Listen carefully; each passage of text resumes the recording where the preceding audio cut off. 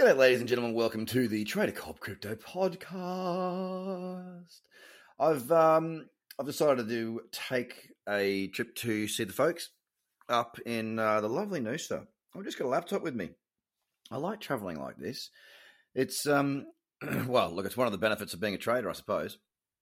I mean, sure, I might miss moves when I'm flying or in transit in the air or the airports and that sort of thing, but I can go wherever I want and I can still make money. How wonderful is that? Having that sort of a skill set has been an absolute advantage when it comes to enjoying life that I can absolutely attest to. And I hope you have made those same changes. I've been trading full time for, I think, for 13, 14 years. I mean, I've been doing other bits and pieces along the way as well. Don't get me wrong. There was a big stretch there where that's all I did. I just traded. And yes, it was good.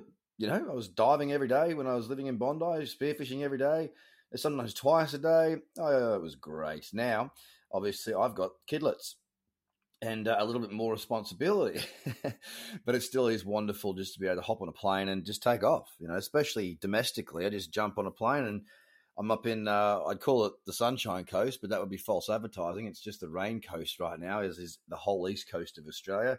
Sorry if you're being flooded again. What a horrible scenario many places are looking at yet again. But yeah, again, it's, 14 years or 13 years, whatever it is, of being able to just sort of go. I mean, when I was in London, I used to just travel around with a laptop, kind of a nomadic, was a digital nomad. And your holidays, well, you just go. And you didn't necessarily need to have a time to come back. You just go. And you'd come back when you wanted to, when you were sick of it, when you wanted to have a shower in your own shower instead of a hotel. But anyway, I'm waffling. Let's have a look at our top 10 because obviously yesterday we did see some selling coming in and it came in quite thick and fast, closing down 4% yesterday on Bitcoin, sitting right back on that level, that old support region of 29,000-ish. Like I say, it's a region. It's not an exact level. We do still sit within this consolidation that I've been speaking of. And as we did get closer to the upper end of that consolidation, around that 30,800 mark, we went back down again. And it was one 4-hour candle that wiped out all those gains. It wiped out 4.33% in one 4-hour candle. It was down $1,313. So a hefty sell-off, really sort of putting a dampener on what had been a day that, well, it didn't do much, did it? But it had been a day that was sort of clawing it back a little bit to the upper region of that channel. Now, this candle in my time zone hit at 4 a.m., which meant that it was only a few more hours until the close, which meant we closed around the lows. But again, ladies and gentlemen, I've got to say that from my standpoint, I mean, I couldn't have timed this, so far anyway, a trip away. And when I say away, I'm still working. I'm just working from up here. I just wanted to get out of Sydney. I get out of Sydney as often as I can because I hate the place. No offense if you love Sydney. I'm just over it. But yeah, like for me, it looks good to stay out. We've got this consolidation that hasn't been broken to the upside yet. We didn't break it to the downside so far today. We've clawed back 0.9% right now, sitting at 29,327. But the main thing is the consolidation is still there.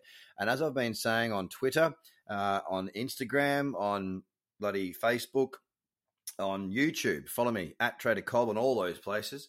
What you'll see there is that, whether it's me saying it or one of my trading team, until we get out of that range, I'm on ice, man. Like I don't need to try and push trades. I'm not going to guess what the market's going to do. I'm going to see what the market does, and I'm going to react based on the strategies that I use. Why? Because they're trend following strategies and they work. But they work in, you guessed it, trends, and we do not have one right now on our midterm timeframes. We do have a downtrend on our daily, but we have been sideways now since that big collapse that we saw, which sort of rounded out on the 12th of May. Since then, it's been very ugly. Excuse me. Oh, I can't even pause this podcast. My apologies for that. Hope that didn't. Hope you're not wearing earbuds or whatever. Might have blown your ears out then. My apologies. So yeah, still sideways, still sitting in that range, as is Ethereum. It was down yesterday on Ethereum, 3.5%, closing under 2,000 at $1,971.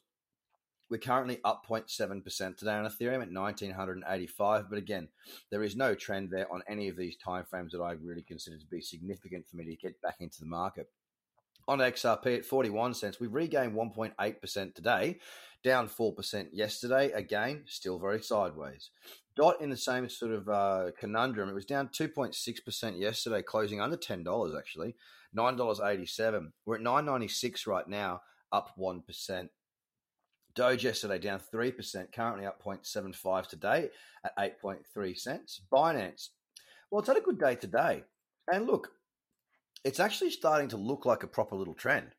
You know, looking at Binance, I mean, it's a shame that the 8-hour candle is so big, because if it wasn't so big, it might actually be tradable. You know, like we've actually got higher lows and higher highs on Binance, and it has recovered so much better than the majority of the top 10. I mean, off the lows of $205.60, we've achieved we've achieved a high of $336.50.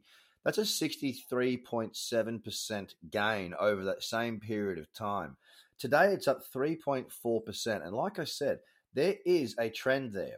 Whether I get trades or not will depend on if Binance can push through again to new highs in this 4-hour cyclicity trend. We're at 327 and 16 cents right now. Cardano, well, the fall yesterday did help my short position, and you know, I'm back in profit again right now. I haven't had my first target hit, so there's nothing to really celebrate. It'd be nice to see the market fall a bit more today, so I can have another little dip. Then I can move my stop down to just above my entry point based on the lower high that would actually come in at the high is 56 cents. Currently, we're up 1.3% today. We were down 5.2% yesterday. Current price, 51 cents. Solana sold off yesterday too, 6.3%. We closed yesterday at $49.08. We're now at $49.78, up 1.5%. Again, though, still on that sideways range. AVAX yesterday was down also 8.4%. And as soon as we go lower down in our top 10, the volatility increases. Yeah, down 8.4% yesterday, up 1% today at $29.28, still sideways. And finally, Tron. Bit of a shame on Tron again, because this was one that I was watching on the 8-hour for a potential trade. It did not give me what I wanted. A bit of volatility around 2 a.m. You know, the candle shot up. I mean, that 4-hour candle, let me just measure that for you.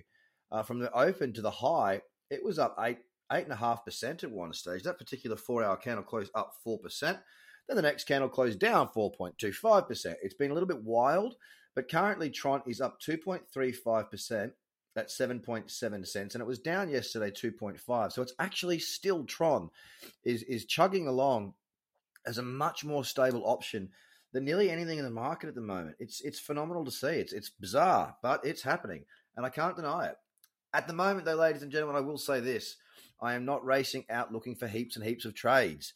It is not the time for that. I've said it before, and I'll say it again. Until I've got trends back, especially that 4-hour starting to kick in and give me some cyclicity, I'm out.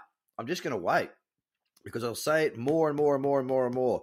Patience is a trader's superpower, and the sooner you learn that, and the sooner you work out the conditions when you should trade and the conditions where you shouldn't, the better off you're going to be. Now, don't forget that if you do want discounted trading fees, please do go across to my YouTube. You'll find FTX and whatnot in there that you can get 10% off your trading fees.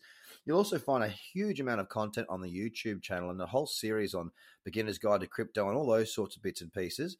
But the best place that you should go is tradercobb.com. Get onto the Become a Trader course. Link is in the description of this podcast, and get yourself started. You don't have to be great to get started, but you have to get started to be great. So I'll leave you with that, and I hope you have a fantastic day. I'll speak to you guys again tomorrow, and hopefully I've had a bloody good sleep, because I haven't been getting much lately. I've got children. Bye for now.